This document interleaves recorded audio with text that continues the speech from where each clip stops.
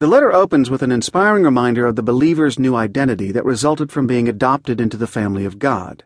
For 3 chapters, the author expounds on all the benefits of being in Christ. Beginning in chapter 4, however, Paul turns a corner. He begins the second half of the book with this plea: I urge you to live a life worthy of the calling you have received. Ephesians chapter 4, verse 1. In other words, live your life in a way that reflects the changes God has made in you. Or, as a friend of mine is fond of saying, don't live the way you used to live. After all, you are not the person you used to be.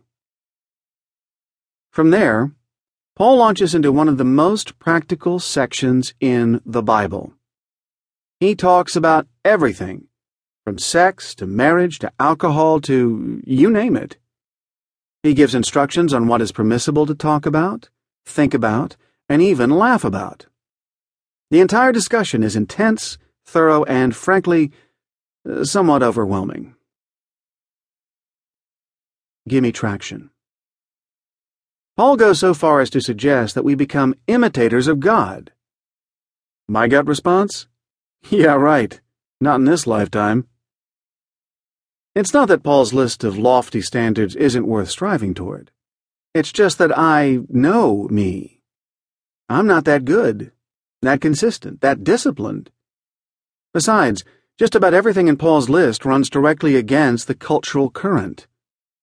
So let's face it, I'm not going to get any support out of the real world. Read Ephesians chapter 4 and 5 for yourself. It's an incredible catalog of virtues and values, the stuff parents preach to their children all the time. But is it realistic? Can anybody really pull it off? At first glance, I think not.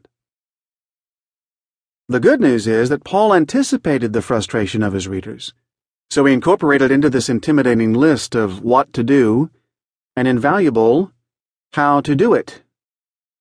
Specifically, he unveiled an approach to life that, if embraced, will set us up for success as we attempt to live out the values he listed. And it's from this short but powerful piece of instruction that we derive the question this book is all about. Here's what Paul wrote. Be very careful, then, how you live, not as unwise, but as wise, making the most of every opportunity, because the days are evil. Therefore do not be foolish, but understand what the Lord's will is. Ephesians chapter 5, verses 15 through 17. Life-changing, huh? No? Okay, let's break it down. Here in the opening phrase, with that little word, then, or therefore in some versions, Paul is linking what he's about to say with what he just said before, where he described what we would need to do. Now he connects that with an explanation of how to do it. It's as if he's saying, if the values and practices I've outlined, as overwhelming as they may seem, are things you desire to embrace, if something in you stirred when you imagined living out those standards, if you want to live life on an entirely different plane, then here's what you need to do. Then Paul reveals the principle that gives all of us wannabe Christ followers the traction we need to live out what, at times, seems out of reach. Be careful, then, how you live. Or to turn it around, don't be careless how you live. In other words, following Christ is not a casual endeavor. It requires extreme caution. If we're serious about living out the values the New Testament teaches, we must watch our steps.